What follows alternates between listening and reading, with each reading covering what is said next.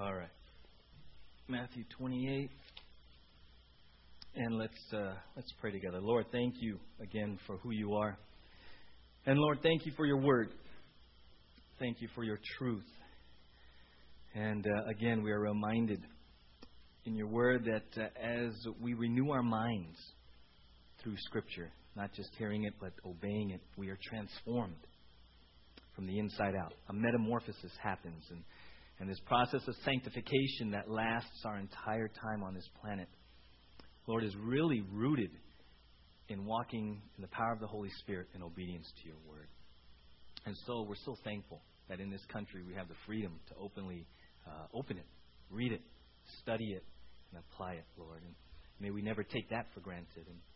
And Father, now as we continue looking at the nature of our relationship with you, this word covenant, Lord, help us again through your word this morning to understand you more clearly, to understand our relationship with you more clearly, and Lord, above all, to understand how this impacts our daily life. Lord, that you would fill us with joy and with enthusiasm and with zeal, Lord, to go out and enjoy and live this incredible covenant relationship that you established according to your will.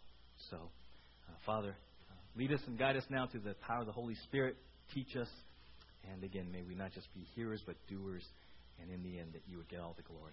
And all God's people said, amen. Matthew 28. Read these verses again, starting in verse 16. Then the 11 disciples went to Galilee, to the mountain where Jesus had told them to go. When they saw him, they worshipped him, but some doubted. Then Jesus came to them and said, "All authority in heaven and on earth has been given to me. Therefore go and make disciples of all nations, baptizing them in the name of the Father and of the Son and of the Holy Spirit, and teaching them to obey everything I have commanded you. And surely I am with you always to the very end of the age." Again, this is called, many of us know this as the Great Commission. And we saw last Sunday, we launched up with these verses because it's very important that the one command that Jesus was giving his 11 disciples was to go and make what? Disciples, right? Go and make disciples. Who's a disciple? If you're a disciple, raise your hand. We're all disciples. Right? That sounds very basic. But this relationship, this covenant relationship that we've been studying for now, this is our 4th week. It's very basic because what I've learned in 20 plus years of ministry is that people kind of struggle and get stuck in their sanctification and their growth because they stray from the basics. And in our culture where there's so much media, so many books, so many conferences, so many radio stations, we can tend to develop what I call secondhand Christianity. We think we're growing, we think we're progressing, and we might, but we really start to base our spiritual growth, our sanctification, on all the books we've read, on all the conferences we've attended, on all the latest things that we're studying. And truth be known, we're kind of just information gathering. And we have to be very careful, and that's why I love this series on covenant, because it's really bringing us right back to the core of the nature of our relationship, and we're learning some new things from many. But the challenge is, okay, ask yourself, am I a disciple? And the answer is what? Yes. If I'm a disciple, what am I supposed to be doing? What am I to be about? What does it mean to be a disciple of Jesus? See, when a disciple, if you study that word, it's a follower, it's a learner. It's based on, there's a certain relationship. Discipleship is based on a relationship.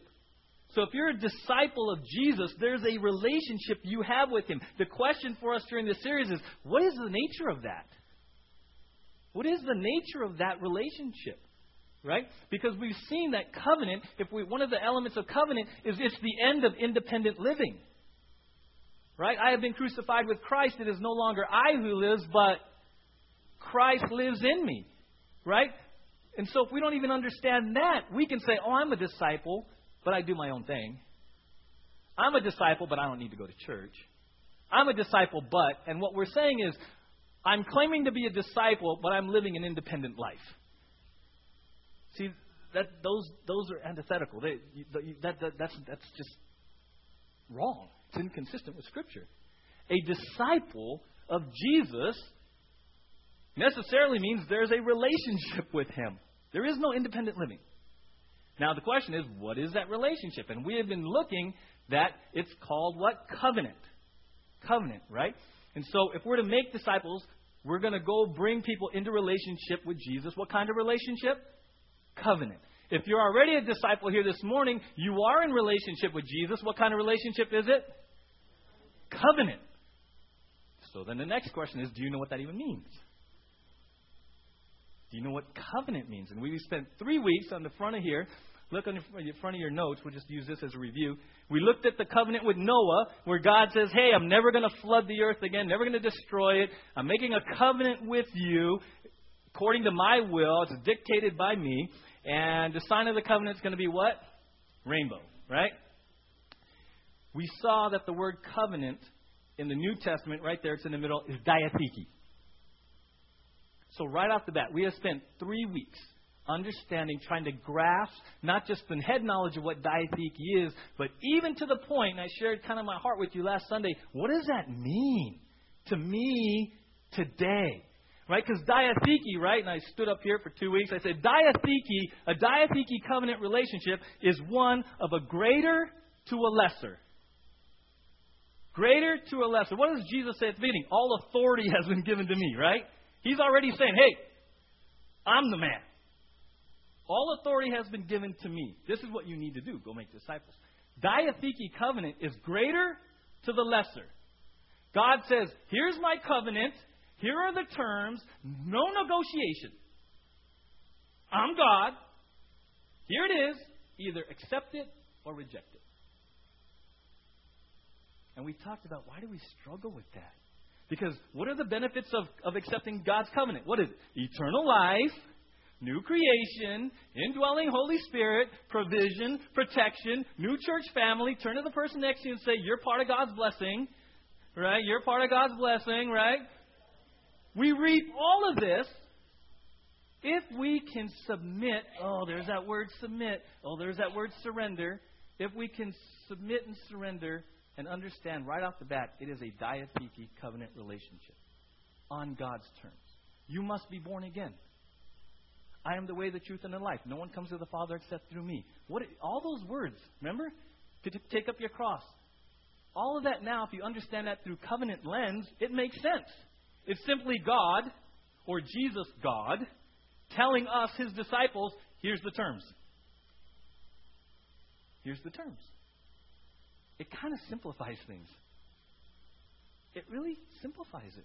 It's diatheke, right? And we talked about the other word there, suntheke. The problem we have is we want to bring God down, and we want a suntheke covenant. And I showed you that video last Sunday, right, of the person who had the Bible, and they were Sharpie crossing out parts of the Bible they didn't like. And we do that when we're disobeying God. We may not literally do that, but figuratively, every time we disobey one of God's commands, we're putting a black Sharpie across the pages. Where do we buy into that? Because we want God to be suntheke. Or we want to be God. We want to be the top dog. We want to call the shots, right? Remember the other video 2 weeks ago? Who's on the stool? Who makes the decisions? Who's on the throne, right? But we want a suntheke. And we want to negotiate with God. Did you really mean forgive? Did you really mean I got to forgive that coworker, God? Did you really mean I can do all things? Did you really mean, right? And so this is this process that all of us are in different places. Oftentimes, disobedience is because we've changed from diatheke back to suntheke. Ask yourself right now, if there's an area in your life that you are struggling with obedience, why is that? It might just be because you're trying to negotiate a deal rather than just saying, okay, I submit, I surrender, right? That's what we've been talking about, the nature the last 3 weeks of this diatheke relationship, right? We saw Jesus' words, right? If you want to follow me, take up your cross daily. We said, hey, covenant relationship supersedes all others. All others. Husband, wife, kids, even what? Your own life. And then we saw Jesus' example, right? Let's turn there. We're already there. Matthew 26. Let's just go left 2 chapters. We closed last week, Jesus in the garden. I love Jesus' example because he's just so real at the human level. And he's struggling with a diatheke moment right here. Matthew 26, Jesus in the Garden of Gethsemane, right? He goes to pray. Verse 39, Matthew 26:39. Going a little farther, he fell with his face to the ground and prayed, my Father, Abba, Papa, Daddy, if it is possible, may this cup, and we saw that cup is figurative of God's wrath, God's anger, God's wrath upon sin. May this cup be taken from me. Yet, not as I will, but as you will. Whew. And we saw that at the core that Jesus understands what God's will is. God has set the terms for his plan of salvation. Jesus is understanding his role in that. And right now, at this very moment, he's like, really? Really, God? I got to go through that? And he's struggling with submission, surrender, trust, faith, all of that human stuff. The Bible says Jesus, he was tempted in every way we are, yet without sin. So he knows what you go through in those moments. When God is like, I want that. Give me that. Trust me here. Trust me here. Really? Really? And I shared with you last Sunday, last Saturday night, I was here in the dark, and this message, God was like, okay, Richie, forget the whole pastor thing, dude. You've been holding on to things since you were a little kid. And I shared, there's some very traumatic things happened that created in me a compartment in my life that was a safe place for me to go to.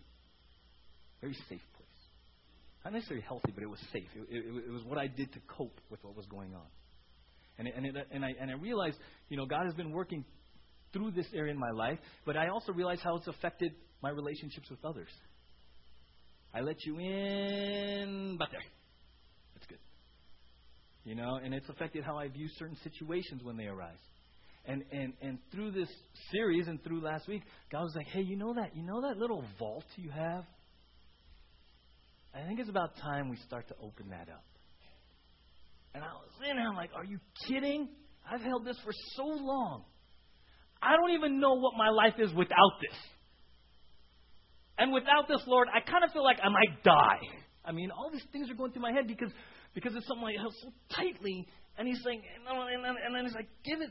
It's time. It's time. And it's literally a struggle with submission. It's like, this is stuff I use to protect myself. This is stuff that I use to make sense of the world and the stuff that happened to me. And what's going to happen when or if I do this, Lord? And he's just like, trust me. And it's this moment, and honestly, I'm still working through it. It's not like because the sermon's done, that's done. Right, classic, right? Well, I preached that sermon, I can move on. No, he didn't let me off the hook that easy. And I'm still working through that. And this whole week, now that I'm aware of it, he reminds me all the time. Here it is. What are you going to do? What are you going to do? And it's now this choice at this different level I've ever been of living my life at this different level when he reveals, here it comes again. Now, this is the way you've been acting for 40 years. But this week, here's how I want you to act if you're going to start giving it up. It's been a long week. Because literally, I will stop. And I'll be like, Lord, everything in me wants to go that way. Because that's what I know for 40 years.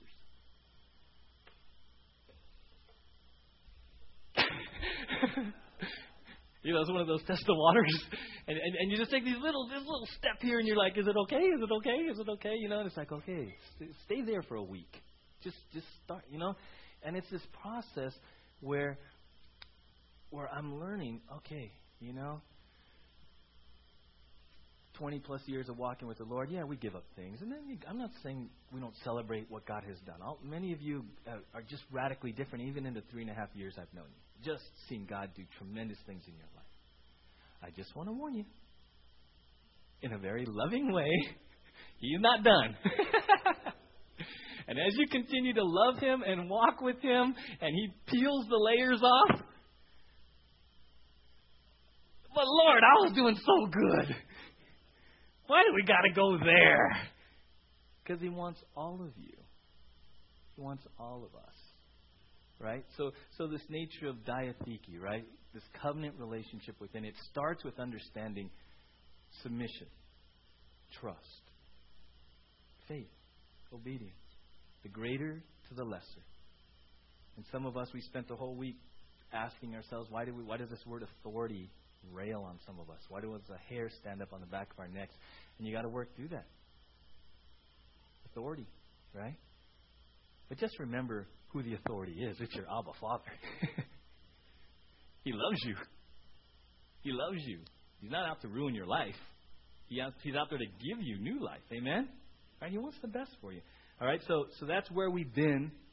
Now where are we going? Right? Turn your notes over. So the New Testament word was diatheke, right? Now, today we're going to start looking at the Hebrew word for covenant, which is berith, which means to bind. It's derived from a root word which means to cut a covenant or to cut a curse. All right? It's very important. The word covenant, even in the Old Testament, the heart of it is relationship. God desiring a relationship. Okay? You got to get that. Jeremiah 31:33 says, "This is the covenant I will make with the house of Israel after that time, declares the Lord. I will put my law in their minds and write it on their hearts. I will be their God, and they will be my people." See, God wants a relationship. A genuine, union, just absolutely mind-blowing supernatural relationship. That's what He wants. So many of us view Christianity as some mechanical, formulaic, do's and don'ts, rigid set of rules. And God's like, where did you get that? I want a relationship with you. I want it to be dynamic. I want it to be joyful. I want you to wake up in the morning and say, I love you, and let me tell you how much I love you. He wants a relationship with us. That's what covenant's about, right? And this Hebrew word, berith, we're going to look at it a little bit because we have to understand, the title of the message. If you look at the front of your bulletin, right? There's two elements to that. But the title of today's sermon is, Are You Serious? Are you serious? Right? And we're going to understand what it means to cut a covenant in kind of a cultural context. Because sometimes we just lose it in the translation if we don't understand the word covenant in the way that the people back in the Old Testament and even Jesus' day would have understood it. Right? So are you serious? Are you serious this morning? I'm not talking somber. I'm not talking joyless. But are you serious? Because covenant is serious business. That word in the Old Testament to the cultures around the world then, anytime you said covenant, specifically even blood covenant, oh my gosh. They would have gone boing. They would have said covenant. Covenant?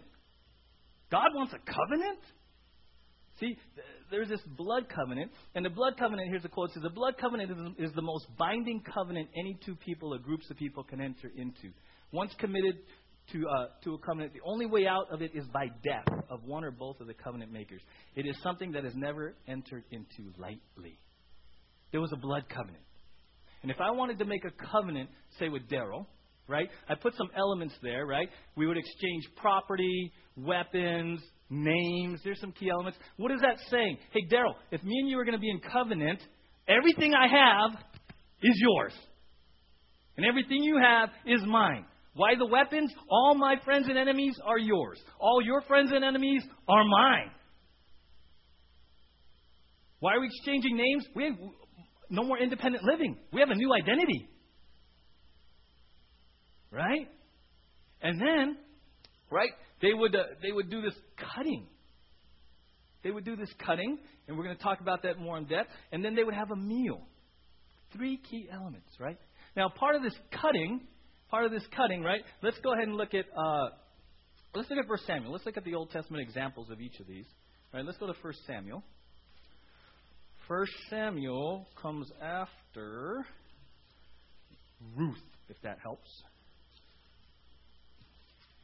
And comes before 2 Samuel. All right. If that helps. 1 Samuel 18. Covenant between David and Jonathan. We see these elements. All right? 1 Samuel 18. After David had finished talking with Saul, Jonathan became one in spirit with David, and he loved him as himself. Covenant is about love, okay? It's love, love, love. From that day, Saul kept David with him and did not let him return to his father's house. And Jonathan made a what? Covenant with David because he loved him as himself. Jonathan took off the robe he was wearing and gave it to David, along with his tunic, even his sword, his bow, and his belt. Right? There's this exchange happening because they're in covenant. It's very symbolic. Very important that we understand that. Right? Everything I have is Daryl's. Daryl, everything you have is whose? Yeah, yours, right? Right? Yours, right? Right? We become open books. Now, that's very challenging in our culture where we're very isolated. We're islands. We get our little house and, right, private property, right? So culturally, you have to understand this was significant.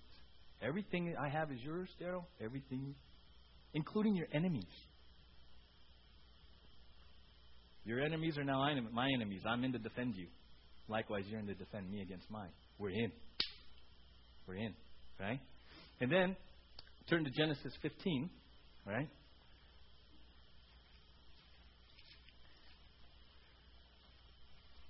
Interaction between God and Abram, who later became Abraham. Right?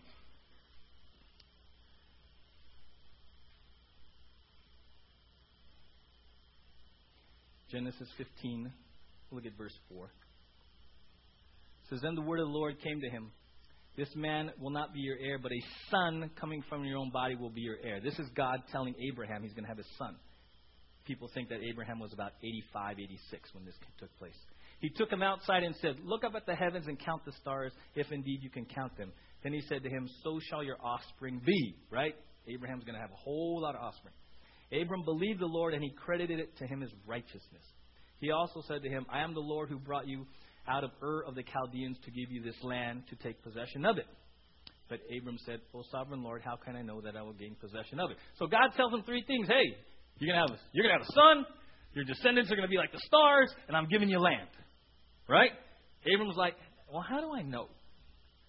It's not necessarily doubting. He's like, is there anything you can do to assure me of this, these promises? These promises, right? Okay. Verse 9. So the Lord said to him, Bring me a heifer, a goat, and a ram, each 3 years old, along with a dove and a young pigeon. Abram brought all these to him, cut them in 2, and arranged the halves opposite each other. The birds, however, he did not cut in half. Then birds of prey came down on the carcasses, but Abram drove them away. As the sun was setting, Abram fell into a deep sleep. And those next verses talk about God's prophecy of them being in prison, slavery for 400 years. Okay, so Abram's asleep. Verse 17, we'll start up there. When the sun had set and darkness had fallen, a smoking fire pot with a blazing torch appeared and passed between the pieces. On that day, the Lord made a covenant, berith, with Abram and said, To your descendants I give this land, from the river of Egypt to the great river, the river Euphrates, and so on, right? So Abram says, hey, awesome promises. Lord, can you maybe show me something that I know I can bank on that I can trust you fully to carry through? He says, sure, cut some animals, put them in half. Abram falls asleep. God shows up symbolically and passes through and makes covenant. Now, this is very important. This was called the walk of death. And back in this culture, they don't, there's different elements, so not everything is said or stated in the Bible. But in a blood covenant, what would happen, and we talked about it being serious, right? They would get animals. They would cut them in half. Now, imagine, okay, see, we're very clean here. They cut animals in half. What happens when you cut an animal in half? There's a lot of blood. And it probably doesn't smell really good, right? Right? And so they do that, right? That's cutting. They cut an animal. They put them in half, right? And my volunteers, I know that you can come on up, right? So Mike and Cindy want to make a covenant. Come on over. Mike and Cindy want to make a covenant. So you're half a dead animal, and you're half a dead animal. And there's all kinds of blood right here. And it probably doesn't smell very good, and it's just a bloody mess. You guys come over here.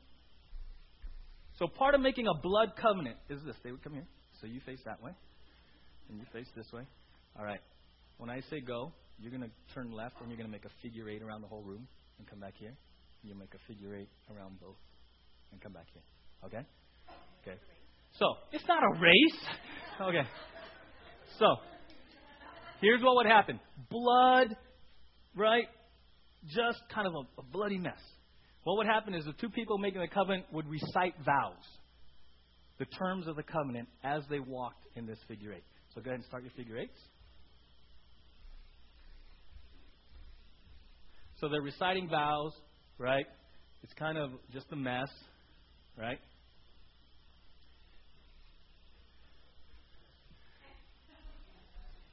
They're going to pass and they're going to complete. Now, think about this. Why would they make a figure 8? What does that symbol symbolize? Infinity.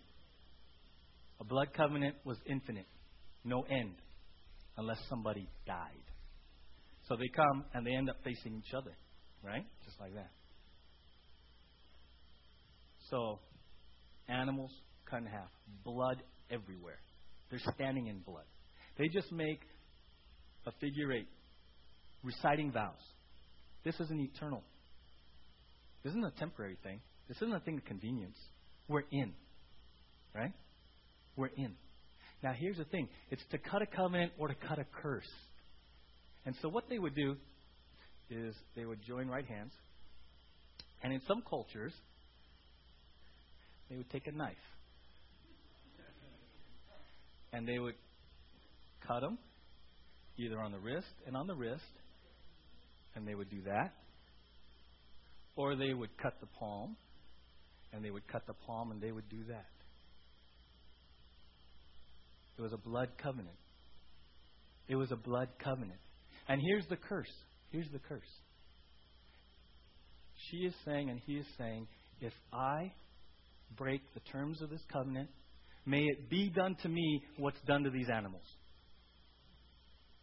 And he's saying, if I do not fulfill the terms of this covenant, may the curse be upon me what these animals represent. Kill me. May I die. It's serious. It was serious. Now the crazy thing is, I get the joy of marrying a whole lot of people. And they come down the aisles, and the groom and the bride sit on each side, family. Wonder what that represents. And they come down and they stand between everyone. I wonder what that represents. And they exchange rings. Everything I have is yours. Names are changed. And then after this was all done, they would have a covenant meal. And you know what they would do at the covenant meal? They would get a loaf of bread and they would feed each other. And they would drink out of a cup of wine, symbolizing we're one. We're one. There is no separation. And then a bride and groom get the cake. And what do they do with that cake? Oh, they feed each other. And maybe they get... Right? Right? You see, I've told you before, marriage used to be the covenant example in our culture. That's as serious as God created. Now do you understand marriage, all the symbolism that goes into a marriage ceremony? I bet you never realized it was two halves and you were taking the walk of death. Right? The walk of death in marriage, right? What would happen in this culture in terms of marriage if the husband to be said, you know what, if I don't fulfill my vows, may the curse be upon me. And if the wife said on the very front end, if I don't fulfill my vows, may the curse be upon me. And what if they walked in the figure eight and say, no, this isn't permanent, this isn't a contract, there are no prenups, we're in it forever.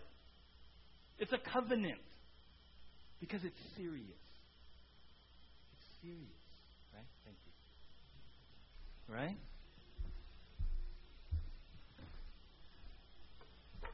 And here's the incredible thing. Turn to Hebrews 6. Hebrews 6.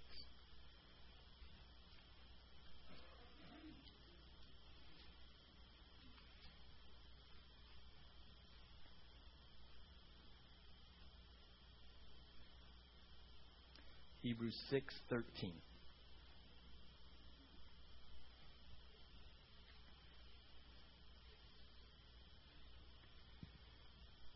When God made his promise to Abraham, since there was no one greater for him to swear by, he swore by who? Himself. What? Saying, I will surely bless you and give you many descendants. And so after waiting patiently, Abraham received what was promised. Don't miss that. See, Mike, you and Cindy just made a covenant vow, right? You walked through and you said, hey, let it be on me. When God made his covenant with Abram in Genesis 15, who's the only person that walked the walk of death?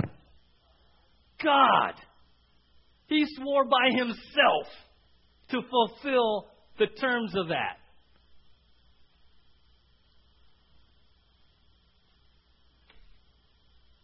God swore by himself to fulfill the terms of that covenant.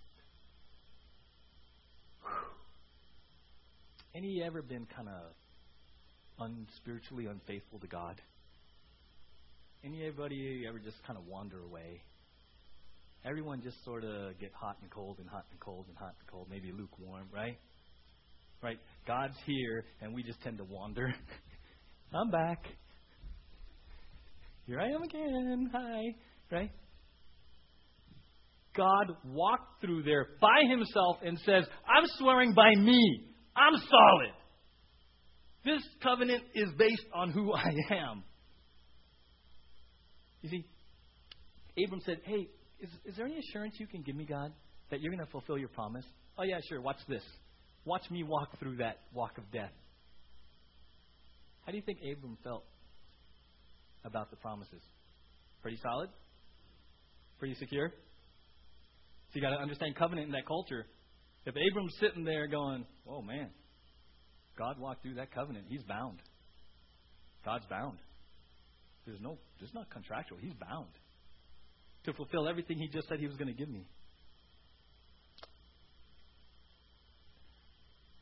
I share that, and God said, Richie, are there times in your life when you wonder if I'm going to come through on my promises? There's something in your life where you're wondering, God, I know your Bible says this, but is there anything you can do? Anything you can show me? Yeah, covenant. Covenant. When you come into a covenant relationship through faith in Jesus, you're solid.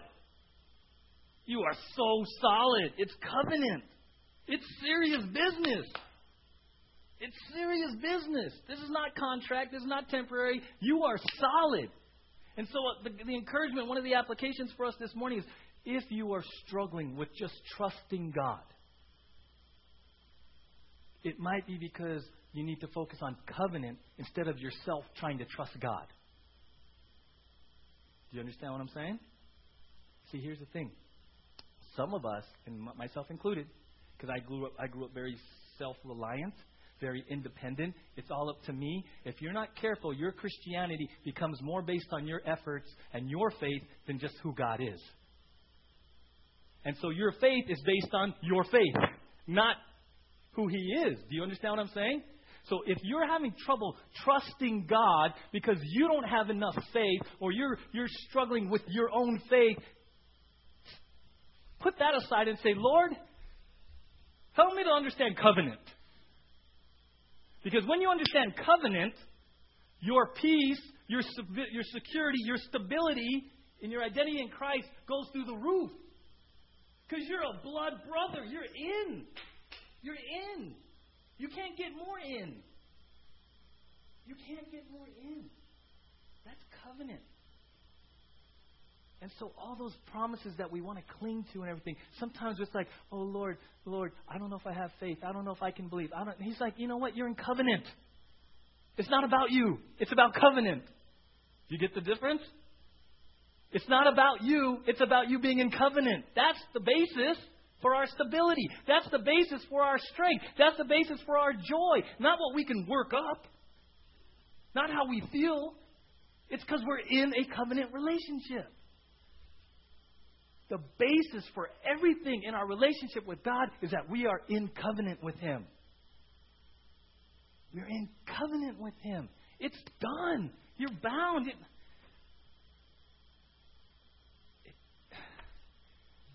You know, it's one of those things. In our culture, we're so wishy-washy. We're so non-committal. We're so make and break commitments and relationships that it just bounces off. We just don't even know what it means for someone to be that committed to us. I just think it's just one of the hardest things in our culture right now. To really believe that someone got my back forever. And that's one of the things, I'll be honest with you, that's one of the things, those core things I was telling you about. In my life growing up, there was a lot of betrayal. And out of that betrayal developed a lack of trust or a mistrust or a distrust of people in general. And so there's a part of me that just grew up unwilling to trust. I never had a buddy. My brother had buddies share their life. I never had a buddy. I had a whole lot of friends.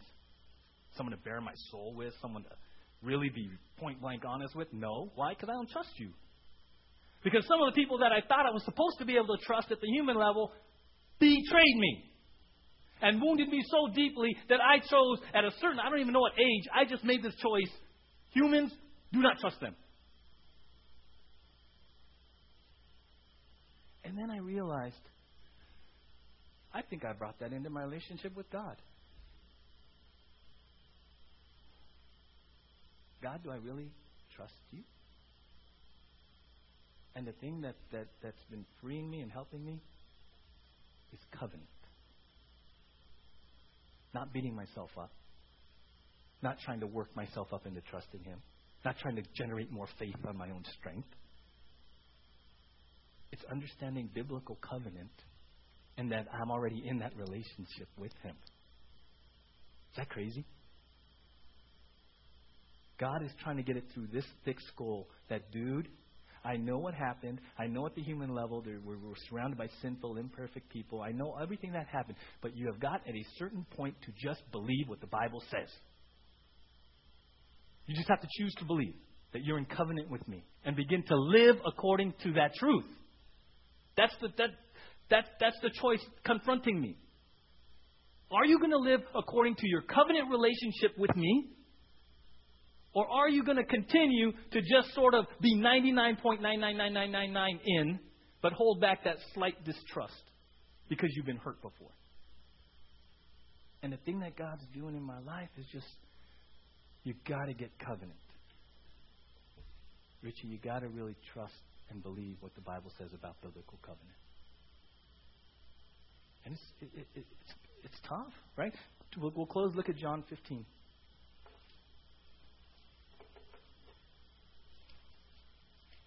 John 15.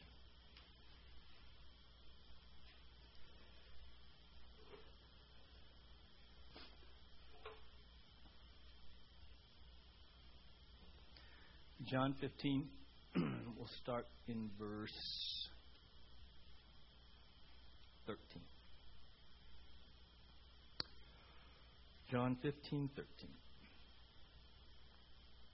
Jesus is talking. Greater love has no one than this, that He laid down His life for His friends. You are my friends if you do what I command you.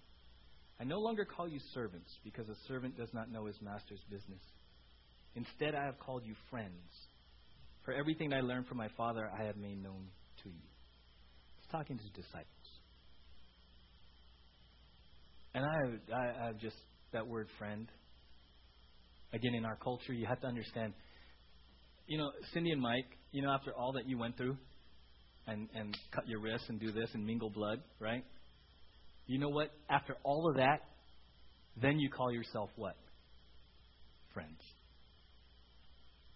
See, the word friend, biblically, is so packed with meaning. When Jesus calls you friend, here's the meaning of that. That word friend means friend of the court, meaning friend of the king, meaning you're in the inner circle.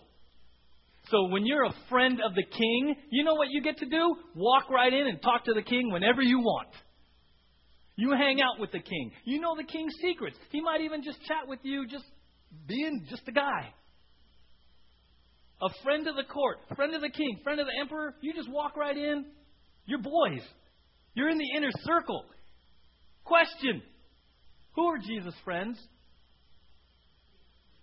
If you're Jesus' friend, put your hand up. Crazy! We all have this, I want to belong. Am I in? Am I out? Am I accepted? Lord, right? At the human level, we want to belong. We want to get in. We don't want to be left out. And along here comes Jesus. Hey, disciples, you're no longer a servant. You're my friend. You're my boy. Anytime, just hang out. Now, the crazy thing is the friends are still servants because they still respect that relationship. They still have to do what he says. He commands them to love, right? And so we have to understand we're in covenant with God. He calls us friends. He's got your back. 24/7. Is that radical? See, that's where I'm at right now. I'm just being honest with you. For so many years, I have not even let anyone have the chance to have my back. Because I didn't need or want anyone to say they had my back. I just decided I got my back. And all of a sudden, Jesus is like, no, Richie. It's not about you, man. This Christian thing, this pastor thing, it's not about all you can do. It's all flowing out of your covenant with me, dude. Come on. And that's where I'm at right now is understanding covenant, understanding friendship, understanding bonding and all of this at this root level where God is saying, believe, trust. You just got to believe. You got to trust. You got to walk it. And how you have to unlearn. That's my process I'm in. I'm unlearning. I'm putting off the old and I'm learning to put on the new, trying to understand, okay, Lord, when I'm walking around during the week and something triggers me, when something triggers and I want to go back to the way I was, these verses, everything I've been studying, just come flowing in now. Just come flowing in. You know that Matthew 28 when he said, I am with you always, even to the end of the age? That phrase right there, that promise, countless times this week. Okay, Jesus, you said you're with me right here. So I have a choice then, don't I? I can go back and rely on myself, or I can sit here in the discomfort and the scariness of this moment and trust that you are literally here in covenant. This is where covenant is becoming more real to me. Because now, because I'm understanding covenant, I'm trusting God's promises more. I'm with you always, even to the end of the age. I will never leave you nor forsake you. Really? Right? It now goes back to covenant. Cutting covenant, it's serious. It's serious business. And if we can appreciate the seriousness of what you just saw here, you'll appreciate how much God loves you and how good you are. Because that's what He did. Isn't that crazy? That's where you are. It's not. And so you see here in the application in your notes, this phrase, are you serious? It's kind of a play on words. First one, are you serious? Meaning the definition, weighty, important, not trifling. How seriously do you take being in covenant with God? Did you simply make a decision for Christ, or did you enter into covenant with Him? Ask yourself that. Did you just make a decision for Christ, or did you enter into covenant? The answer to that probably will explain a whole lot in your Christian walk. Did you just make a decision? And then the fun way of saying, are you serious? You ever anything, something good really happened in your life? Hey, we're going here. You said, are you serious? Right? Anyone ever say that? Something so awesome that you don't believe it? Well, that's this one. Are you serious? What difference does it make in your life to be in a covenant relationship with God? He calls you friend. Are you serious? Are you serious? So my encouragement to you, to me, the rest of the day, the rest of this week, bounce those two phrases off. Are you serious? Do you understand the seriousness of covenant? The walk of death. The blood. Do you understand the seriousness of this? It's not a game. It's not a game. It's not religion. This is a real deal. It's serious. And then flip that and go, are you serious? I'm his friend. I'm in the inner circle. I can just walk right in. Yeah. He loves me that much. Yeah. I can bank on his promises. Yeah. Because I'm his friend. Turn to the person next to you and say, you're his friend. You're his friend. Is that radical? Okay. I'm encouraging you. Just kind of where I am. Chew on those phrases. Chew on this. We're gonna keep looking at covenant. We got to understand the nature. Diatheke, cutting covenant. You got to understand this. Because truthfully, if you're a disciple, you're already in this relationship. You're already in the relationship. You just may not have been aware biblically of how it works. According to whose terms? God's. Let's pray together. Lord, thank you. Thank you for our time in your word this morning. And we are reminded of the seriousness of covenant. The blood covenant. The walk of death. And you walked that walk by yourself in showing Abram that you were going to fulfill all your promises. And Jesus, you tell us that in the new covenant, it's in your blood. And that through faith in you, Jesus, we are in a covenant relationship. We're disciples. We're friends. And so as we prepare for communion, help us to understand that when we hold the two cups, it's a sign of the new covenant. It reminds us we are your friends today. It reminds us we are in covenant. It reminds us how much you love us.